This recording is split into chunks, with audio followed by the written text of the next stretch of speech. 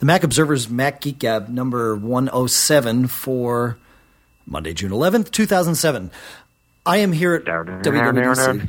Hi, John.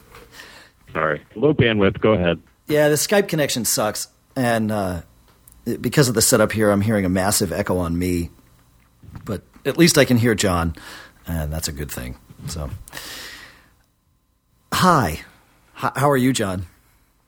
Good. I'm going to guess that the problem you're having is probably you're in the same general area as I would say thousands of other Mac crazy developer types are trying to get on the net at the same time. So, hey. I would think so. Yeah, there were like 5,000 people here. So, really? Wow. Yeah, it's pretty impressive for a developers conference. Yeah. Okay, so Mac Observer did a great job. I was, at the day job, but I was checking the live coverage was awesome, I think, and also the post event coverage as well was really good. So I believe you were hanging out in the audience there. Keynote, Dave? I was in the keynote. Yep, absolutely. And it. Hang on, I got to fix something here. Sorry, I had to.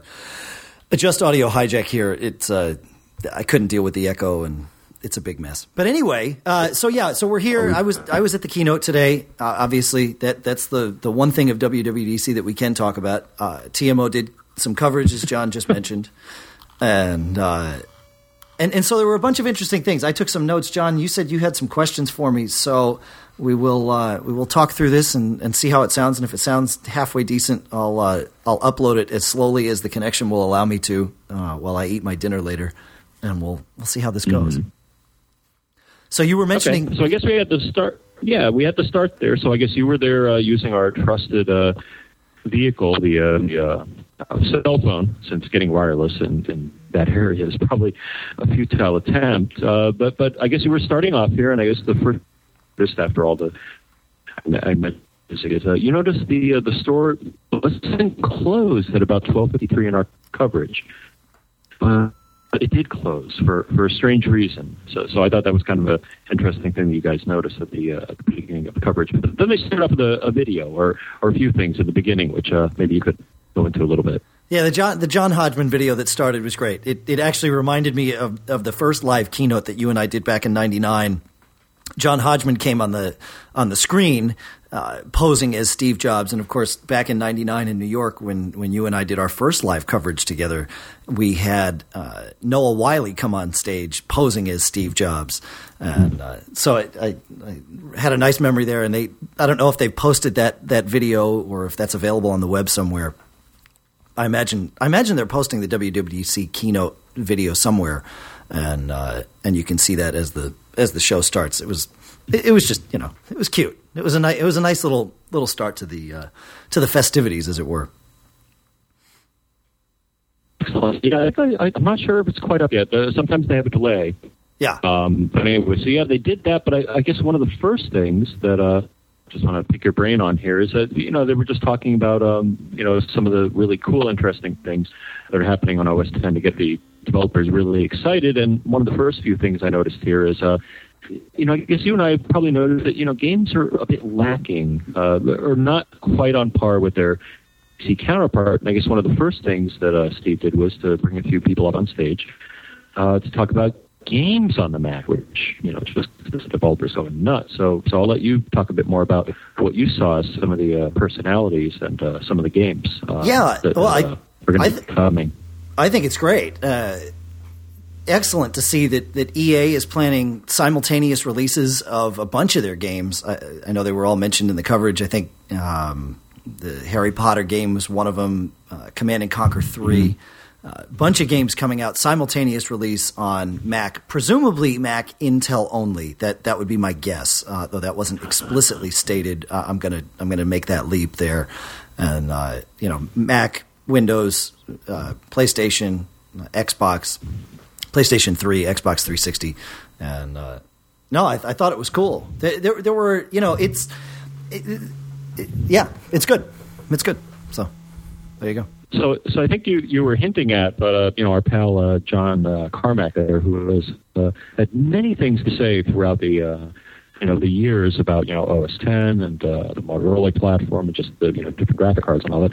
But apparently this was the first time that I guess John announced a new, as you hinted at, a new gaming architecture that is going to let you write games or run games. I think it's called ID Tech 5. And apparently this was the first time it was announced. I'm actually looking at the id Software ID is yep. whatever software page, and it shows John Carmack presents id Tech 5 at WWDC 07, and it shows a very nice picture of John, also a very nice picture of Steve there, kind of stroking his beard.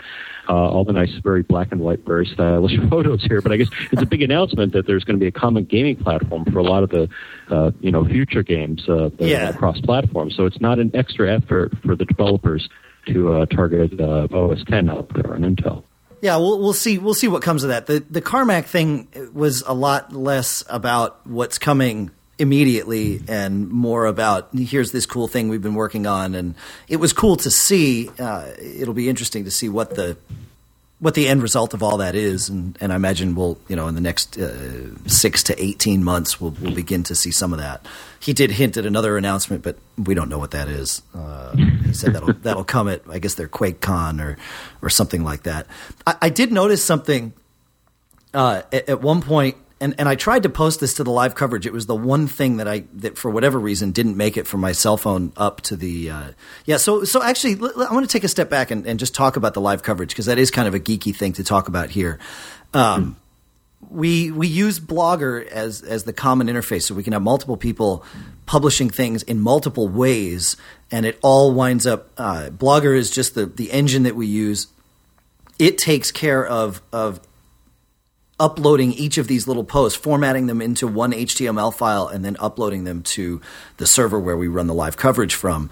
And so Brian was connected with the web interface on his MacBook Pro using his Singular Razr, I guess, Bluetooth to connect. Like you said, Wi-Fi was spotty. It came in and out. They actually have two Wi-Fi networks, but they were floating in and out. So Brian used his cell phone. I was actually just using my cell phone on my Trio, emailing stuff to a special email address that then publishes to the web.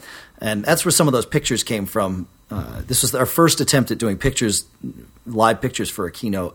And it worked fine. The only limitation, of course, is the camera in my Trio sucks. So there's no the quality of the pictures wasn't what I would have wanted it to be. But version 1.0, we will get better with that. So but there was one point at which Steve was doing a little demo, and he went to switch to another app, and a little window came up that said the application World of Warcraft has unexpectedly quit. And he muttered, and he muttered something like, and now he wasn't running Warcraft, nor was it apparent on the screen, right? But clearly it quit. And so he just clicked through it and kept on trucking. But later, when he did the Spaces demo, Spaces being these virtual workspaces, World of Warcraft was one of the apps running in one of the spaces. And I noticed when he switched to it, it was running and happy. So they either had two computers running that he just switched to the other one, set up in an identical setup, or somebody behind the scenes was really on the ball and fired up World of Warcraft while he was doing something else and got that machine in business. I did notice two iSight cameras on the top of the monitor that he was using. So my guess is that they've got two identical machines set up, ready to go. So, but that was interesting to see. Okay. Well, we know from past keynotes and other events that Steve, first off, Steve is just probably one of the best tech presenters ever. Gates and Ballmer and Newsville. On the other hand, we've seen Steve, and when things don't go right, it's very hard. Actually, I got to give him credit. Steve, he's gotten a lot better when things don't go well. Yeah, well, remember something went wrong at the Macworld keynote, and he used it as an opportunity to just tell a story about the Blue Box days. That was great. Yeah. Rather than hurling something at somebody, he reminisced about the rich history of Apple. So now. So after all the gaming stuff and the observation you made, then he went on to what I think most people were there for, which is talk about OS 10. And I can, click out some of the numbers here if you like, but I guess, and then you maybe can go on to some of the cool features. But I guess, Steve said initially that, or, right now that we have about 22 million Mac OS X users, 2/3 of them on Tiger from the figures that I got from our live coverage. And he said that basically that's a great thing. And there's lots of people coming over. There's still some people on Panther, but once Leopard comes out, I'm sure that'll change. So, 22 million users, that's pretty darn good. Yeah. And I think it meets the guidance that, he's given to the marketplace and all that. But then I think he did, 10 of the major features of OS X. A lot of them, are Leopard. A lot of them aren't a surprise. But I'm just wondering, out of all the ones that I got listed here in the notes I sent you, Dave, anything, that really, jumped out at you out of these 9 or 10 or so that he went over? The new desktop and Finder, which I'll lump together, it's not really a new feature. It's more just a series of enhancements. That's nice to see. I mean, the Finder had gotten a little long in the tooth. The whole user experience, we had some brushed metal and some, the regular windows. There was no real clear way to tell what the active window was versus all the other windows. And now I don't know how much you could tell from the pictures that they put online, but seeing it there, it was clear. What they've done is they've totally unified all the windows. So everything, even apps that are running, the windows are all unified, and there is a very distinct difference between inactive windows and active windows. The active window, previously it was just they basically changed the color of they took the color out of the close, minimize, and expand buttons, and that was it. When a window went inactive. Now it totally fades out, and then the active window actually gets, I don't know, and again, I don't know how apparent this was, but the active window actually gets a drop shadow around it. So it really pops when you move to it. And I think that'll make a huge difference. It's one of those things that Apple probably spent quite a bit of time tweaking, and Steve didn't talk, he talked about it in general, but he didn't talk about the specifics a whole lot. I think that's going to be huge, to be honest with you. Cool. Yeah. Now, let me ask you. We noticed before we were kind of right and wrong in typically a lot of these events, especially Mac and WWDC. If there's new hardware or new goodies, they'll close down the Apple Store and put up a sticky note saying the store is closed.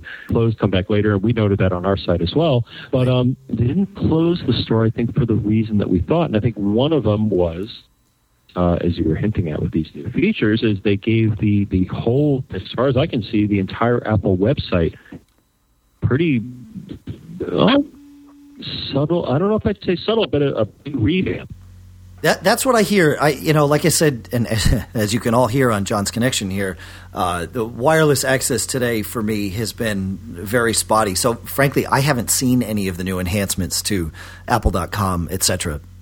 But I'll take your word for it. Oh, okay.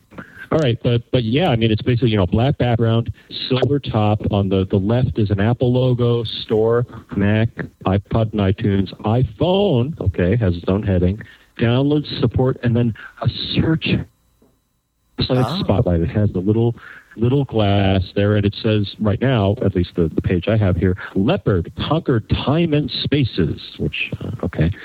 Well, no, that makes sense, right? Because that's Time Machine. Right, the time, and then right. Spaces is the new virtual desktops that you've got in Leopard. So maybe that wasn't clear.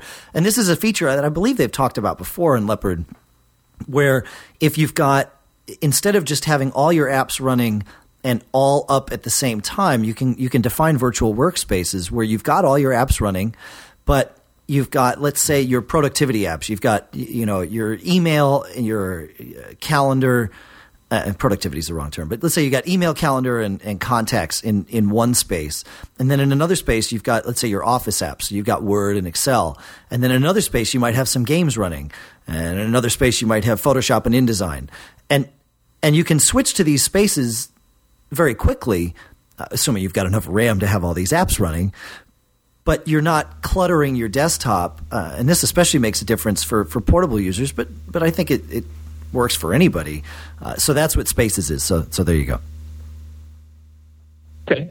So we have some of that. Now, looking over some of the other features here, if you think they're worthy of comment, quick look file preview. I mean, from you and I have talked about this in the past. There's already some form of file preview in the Finder already. Does this add a heck of a lot to that experience, or? Oh, I think so. Yeah, because I think you're getting this in multiple views. You're not forced to work in just one view to get those previews, and also Finder icons are now live updating, meaning that the icon will be relevant to the content of the app or of the content of the document. So if you've got a picture document, you don't just get a JPEG icon, you actually get an icon that shows the contents of the file. The same with PDFs and that sort of thing. So that's pretty cool. Okay, nice. Now the next thing I saw, and you and I, had past episode, which I think was one of our more popular ones, but so he's saying full 64-bit support in Leopard. Did that? I would imagine that got good reaction from the crowd there. Yeah, what you said was full 64-bit support in Leopard. You chopped up a little bit, so I was just repeating for our listeners. So full 64-bit, all in one, and they took Steve took a couple of jabs at Microsoft's OS product strategy, and the first was this, where he said, look, we're not doing 32 in one and 64 in one. We've bundled them together. It's seamless for the user.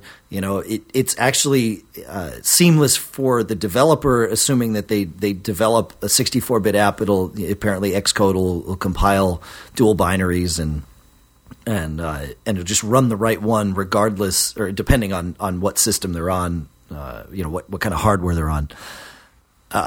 And so, that was huge.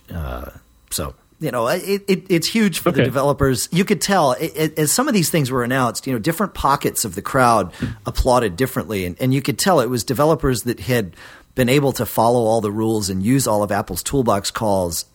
They get all this stuff for free, right? They don't have to re-engineer their apps. And maybe the 64-bit stuff is a little different. But a lot of these features, if you did things right, and you did things if you did things according to Apple's guidelines, all you do is recompile and it's done. Whereas if you didn't, and you could tell, there was definitely different contingents that felt differently about these various features. So. Oh yeah, I think 64-bit is probably limited to being a software guy myself, is probably the high performance crowd is really into that, or the grid computing crowd. For a lot of other people, it probably doesn't make a big difference. But yeah, and another feature which I think now this is something I think is new. Correct me if I'm wrong, but core animation. That's right. I don't recall that being one of the core services. They have core audio, core graphics. Is this a new core feature or an update to it? Yeah, no, this is new. Yeah, don't forget core data too is the other one. But core animation, it was announced as a new feature today, and not being someone that codes in Xcode, I can't really speak to how great it is, but it sure looks like it's just a series of libraries, obviously that you can just hook right into to take advantage of all this stuff that Apple's written. So.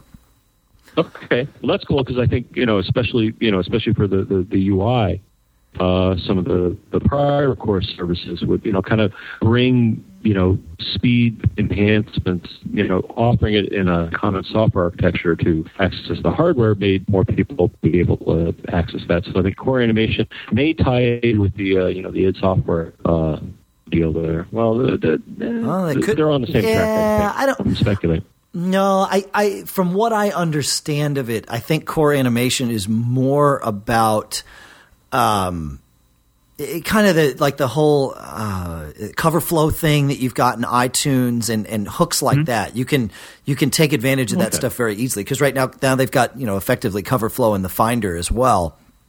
And I think it was as they were building that they decided to abstract it out instead of just having it as a library inside iTunes. Now they've abstracted it out to the OS, and anything can take advantage of it, including third-party apps with core animation. All right. So I see the separation. Yeah. So there's actually one thing that looked really cool that seemed to be taking advantage of some of this stuff, and that was the new iChat. Obviously it's got the photo booth effects and that sort of thing, and that's just using Core Image, I believe, if I'm understanding that correct. But they also mentioned two things that may not have translated well in the live coverage, and if you haven't seen it, it wouldn't blow you away as much. Now, one they just mentioned and is hard to know is better audio quality. So that's actually a welcome change, because normally, now this connection notwithstanding, normally Skype audio quality blows away iChat.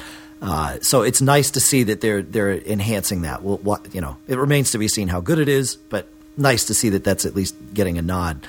The other is these live backgrounds. So the demo that he did was, of course, I chatted Phil Schiller, and Phil ran through all these different backgrounds that made him look like he was in a sea with fishes, or there were waterfalls behind him, and this, that, and the other thing.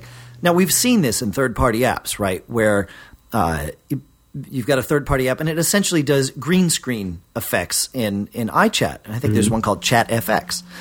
However, the difference here is these third-party apps require a monotone background, and you set a green screen color, and then that's that. With iChat, the built-in stuff, what you do is you say, look, I want to do this, and it says, okay, step out of the frame for like 5 seconds while we profile your background. And Phil had all kinds of stuff behind me. He had a picture on the wall, there was a lamp, a desk, all kinds of – it was a messy background. I'm not messy, but there were, it wasn't just a white sheet, essentially. And so he stepped out of the way for 3 or 4 seconds. And he said it was telling him, get out of the way. And then, okay, now you can come back. And when he came back, because it had profiled his background, it didn't matter that it was all this, it knew where Phil was. So, or it knew what Phil was, because Phil wasn't background.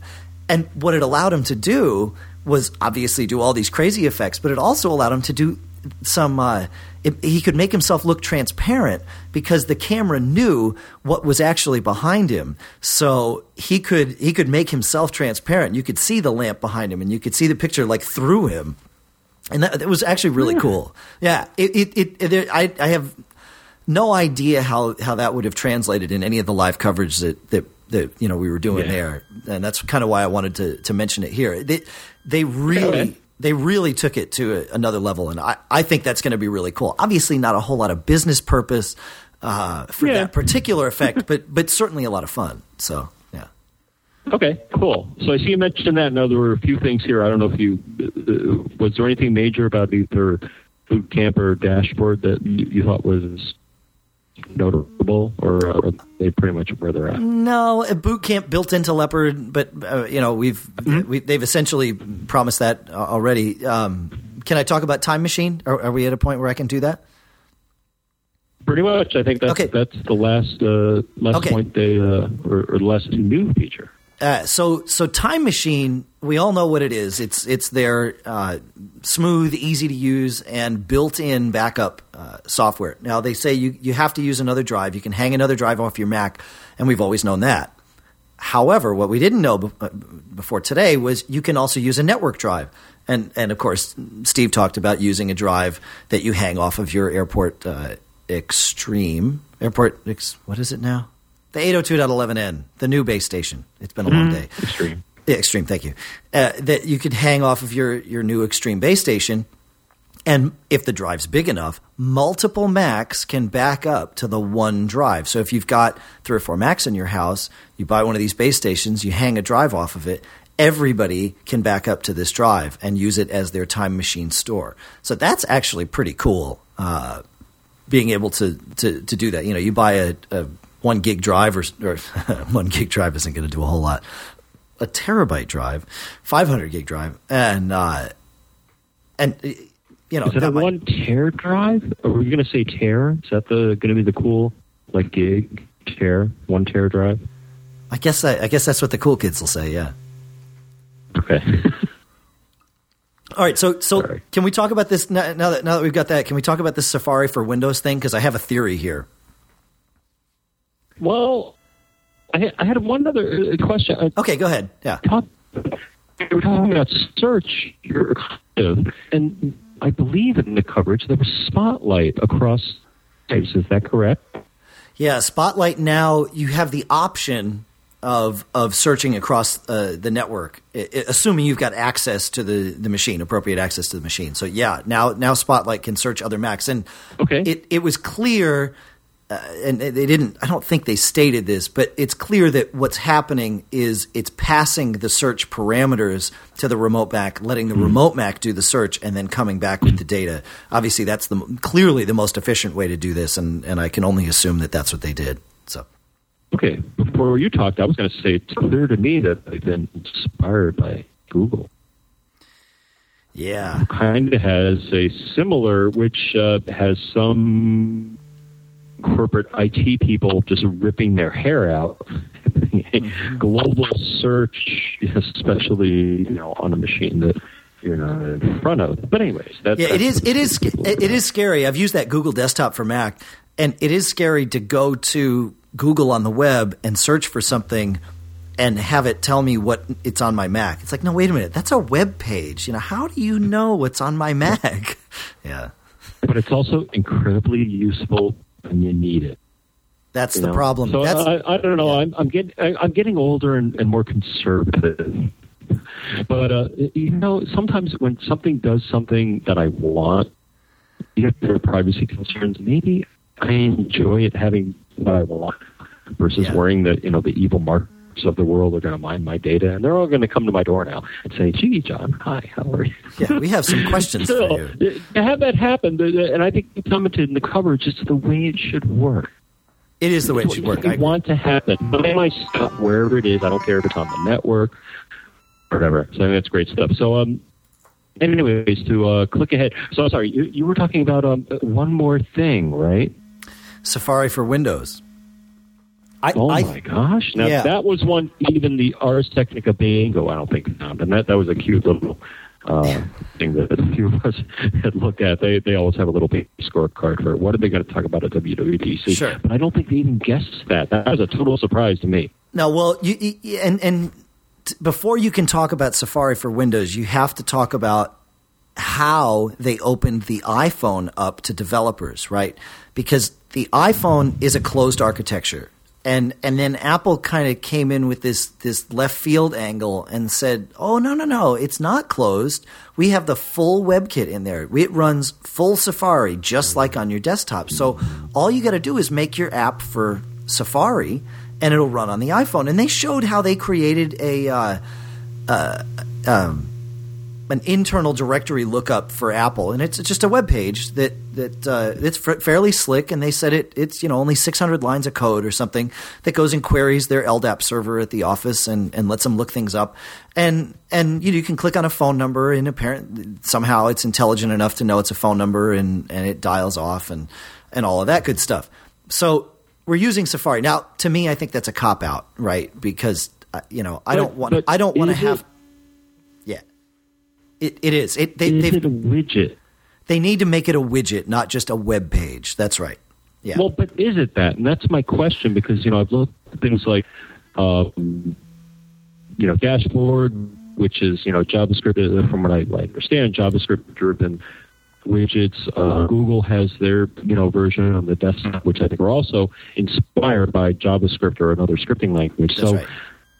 Is that necessarily open? And as a software weenie, I would say kind of. I mean, it doesn't let you get at the guts, but it lets you use a scripting language to get at the functionality. So whether that's an API or open, no. Right now it was clear from the demo today that it's in Safari and it is bookmarks. Now, whether that will at some point change and become like a dashboard widget, it would have to in order for it to really catch on. The issue, of course, there is you still can't write an app that, let's say you want to create some custom dialer for the phone, right? Mm-hmm. You can't do that because even though you can dial numbers from within the web interface, you can't access your phone's address book from within the web interface. So there's to me that's not an open API. No, and I think it's a way of a beginning to open it up. I think it's a first step to say, okay, look, start doing this, and hopefully they'll be receptive to developer feedback where they say, okay, look, this is fine, but this brick wall is getting in the way because of A, B, or C, and then maybe we'll see. That said, I do understand their desire to keep the phone stable, because third-party apps, I'm a Trio user, and third-party apps on this thing are the thing that will cause my phone to crash. And not all third-party apps, but poorly written ones, But I'm with you. Yeah, as a developer, I know the damage you can do by having access to the entire API. So offering a subset or a scripting language or something is probably a good first step to see, what kind of pull it's going to get from the user community. Because as you said, you don't want your apps crashing your device and being too open. Maybe a bad thing, as I think you're suggesting. Maybe. I mean, I don't know. So with that in place, that's why Safari exists for Windows, because they need Windows developers to be able to test their apps for the iPhone. It's the development environment. What have they call it this week? Windows Mobile, I think it's called now. No. Wince. No. I'm looking way in the future. Why would you even offer Safari on a Windows? Well, maybe you could put it on a Windows embedded device. No. I was just speculating. Okay, the idea is now that you can get Safari on Windows, which means a Windows developer can start building an iPhone app today and test it in WebKit today, because Safari is available for Windows. So I think that's that was the driving force behind Safari coming out for Windows, so that you don't have to have a Mac to develop iPhone apps. And I mean, it was pretty clear. I think that's the rationale behind it. If they gain some market share with it, so be it. But I think it's just It was interesting though. I mean, you think about this, right? How long ago did they decide that maybe that this was the right thing to do?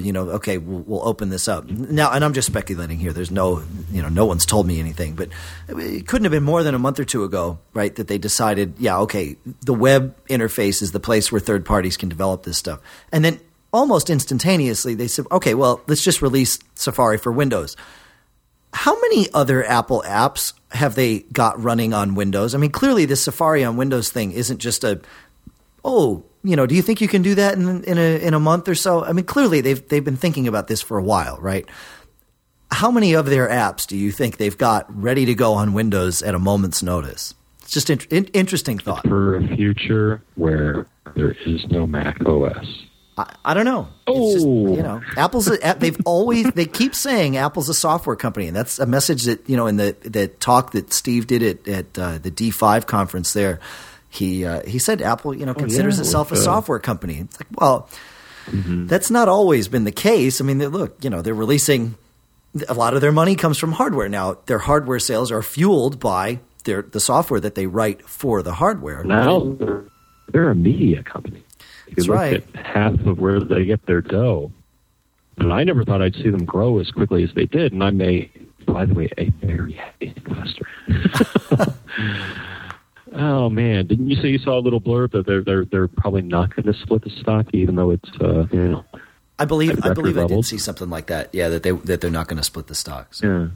All right. Yeah. So speaking of money, I saw there was almost a riot because they were talking tiered pricing like some other operating systems, but I think that was dispelled. I think that there were 3 tiers they were talking about, right?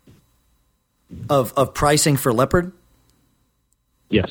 Oh, okay. So let me get to that. But first, I did want to mention our sponsor for this show, which is actually a perfect sponsor for this particular show and where we are at WWDC, is Barebones and their product BBEdit. Now, BBEdit is a text editor in a very basic sense, but it is so much more than that. It is a fantastic programming environment. I use it for PHP. It's got libraries for basically just about every language you could think of out there, auto formatting, auto highlighting, functions that it tracks all the way through. You can get a function list when you open up a document or a piece of code, and you can twist open and twist close. You can collapse and expand functions. They've got all sorts of different libraries. BB Edit, if you're doing any sort of coding, I can't imagine living without it. They've got an FTP browser, so you can go and open up files from an FTP server, edit them as if they're local on your Mac, and when you just hit save, it automatically uploads them back to the server. BB Edit from Barebones Software. If you're doing any kind of coding, go ahead and check it out. Okay, so the 3 pricing points for Leopard was yet another stab that Steve took at Microsoft, because he came out and he said, we'll have the Leopard Basic Edition for $129, and then we'll have the Leopard Pro Edition for $129, and then the Leopard Business Edition for $129, and then finally Leopard, Ultimate Edition for $129. And then he said, we believe that most customers are going to buy the Ultimate Edition, which was cute. Yeah. So definitely a different approach to keep things simple. It's just don't try to make it hard for to buy your product. Yeah. And that was, like I said, yet another dig at Microsoft. It's one version, 32, 64, does everything, all the features, just go ahead and do it. So obviously that's not Leopard server. They didn't talk about that. It's you don't get the server product. Yeah, it's a little more. But it was funny because the event that you were talking about where him and Bill were there is, didn't come to blows. They're both, rolling in dough. They're both successful, industry leaders. So they can be nice to each other. Oh yeah, it'd be kind of fun if they kind of did it out, but Well, I think I think they've been good friends for a very long time. I think that was very evident by the interview they did at D5. Sure. Yeah, and they certainly compete with each other in the early days. I think it was right. Is it Pirates of Silicon Valley? It's a watch if you haven't seen it already. It's a very good thing. It talks about all the crazy stuff that went on in Silicon Valley when all these guys like Dylan and Steve were just trying to figure out what the heck are we doing here, and are we going to be successful? And I think they were. Now I also say in closing here. Now, how was the? Did you go to the ADC welcome reception? I did. Yeah. Now, of course, technically that's all covered under the NDA, but it was just a group of geeks hanging out. I saw it on the website.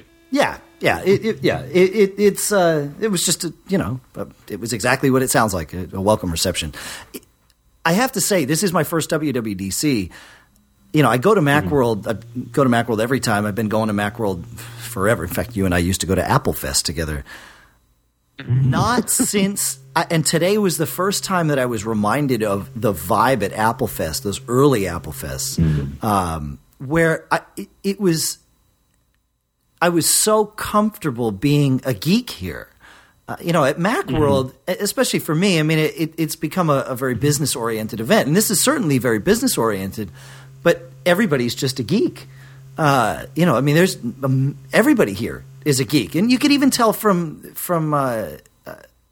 the keynote speech today, Steve was talking about very off the cuff about, with this new .Mac thing, you can share your IP address with the cloud, and then all your computers know how to contact the rest of them. And the stuff was just rolling off of him.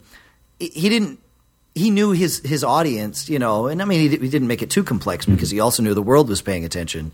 But there's definitely, an assumed level of expertise among everyone. And I mean, I got into conversations with people today about all sorts of different, really, really geeky stuff. And I love it. It's actually a great vibe. I feel very, very at home here, despite the fact that most of the people here do a whole lot more coding than I do. I felt very at home. Probably. I think that's a safe bet. Yeah.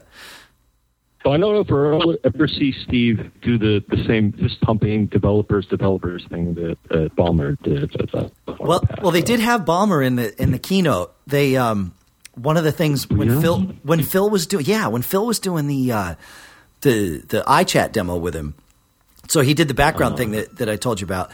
And then he said, look, what we can do is we can take faces. And he took George Washington's face, and it was actually really cool. It figured out where Phil's mouth was and placed Phil's mouth on George Washington's mouth. And from what he said, this was all happening. This, you can take anybody's face, and it will do this. if he slowed down and stayed still, it actually color matched Phil's mouth and hit the color of George Washington's mouth to Phil. So it really blended in. And then he brought he did the same thing with Balmer. And it did the same thing, and so while Phil's mouth was talking in Balmer's face, he said, "Boy, I really love my Mac," and stuck his tongue out, and I think either he or Steve Jobs joked and said, "Yeah, this is as close as we'll get to having Balmer here to keynote." So that's great. Video vandals, your time has come. Oh yeah. It's I'm looking forward to when Leopard comes out playing with that new iChat. That should be fun. Cool, nice. Well, on that note, I think it's getting kind of late out here on the East. I mean, yeah, you're past midnight. Thanks for staying up, John. Yeah. I may have to come in late to work. You can have your boss call me. I'll explain everything. You know. All right. Yeah, exactly. We're past that. I just say I'm going to be late. There you go. That's good. There we go. So, Dave, awesome. Thanks for being in your room, because I know there are probably like a number of massive parties just going on right now, but you're probably tuckered out. So I'm pretty tuckered. Yeah, I was up early to do the keynote thing this morning, and I'm going to. I think I've got about 45 minutes before the restaurant downstairs closes, so I'm going to go get a glass of the Macallan and perhaps a very nice restaurant, I must say. Yeah, Puccini and Panetti down here in the lobby. So, glass of the Macallan and maybe a nice bowl of pasta, and then call it a night. So. That's the plan. That's right. All right.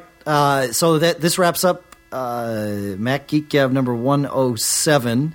There are all of those things that I'm usually so smooth about getting to, but since I don't have anything printed here. Cashfly hosting. Thank you. That's right. Cashfly. Thank you, John. The podcast marketplace includes the A5 desktop speakers from Audio Engine, BB Edit from Barebones Software, one free download from Audible, but you got to click the link here in the show notes, and PDF Pen from Smile on My Mac. Backbeat Media Podcast Network is responsible for all of the advertising on this show, all the promotion. And visit iPhoneAlley.com. Michael Johnston, he is the one who has converted this for you into AAC. And iPhoneAlley.com, stuff's heating up over there, folks. 18 days away and counting. So.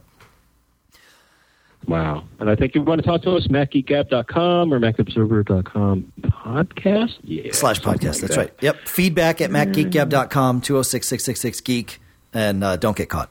335. Yeah, and don't get caught. We'll see you next week, folks.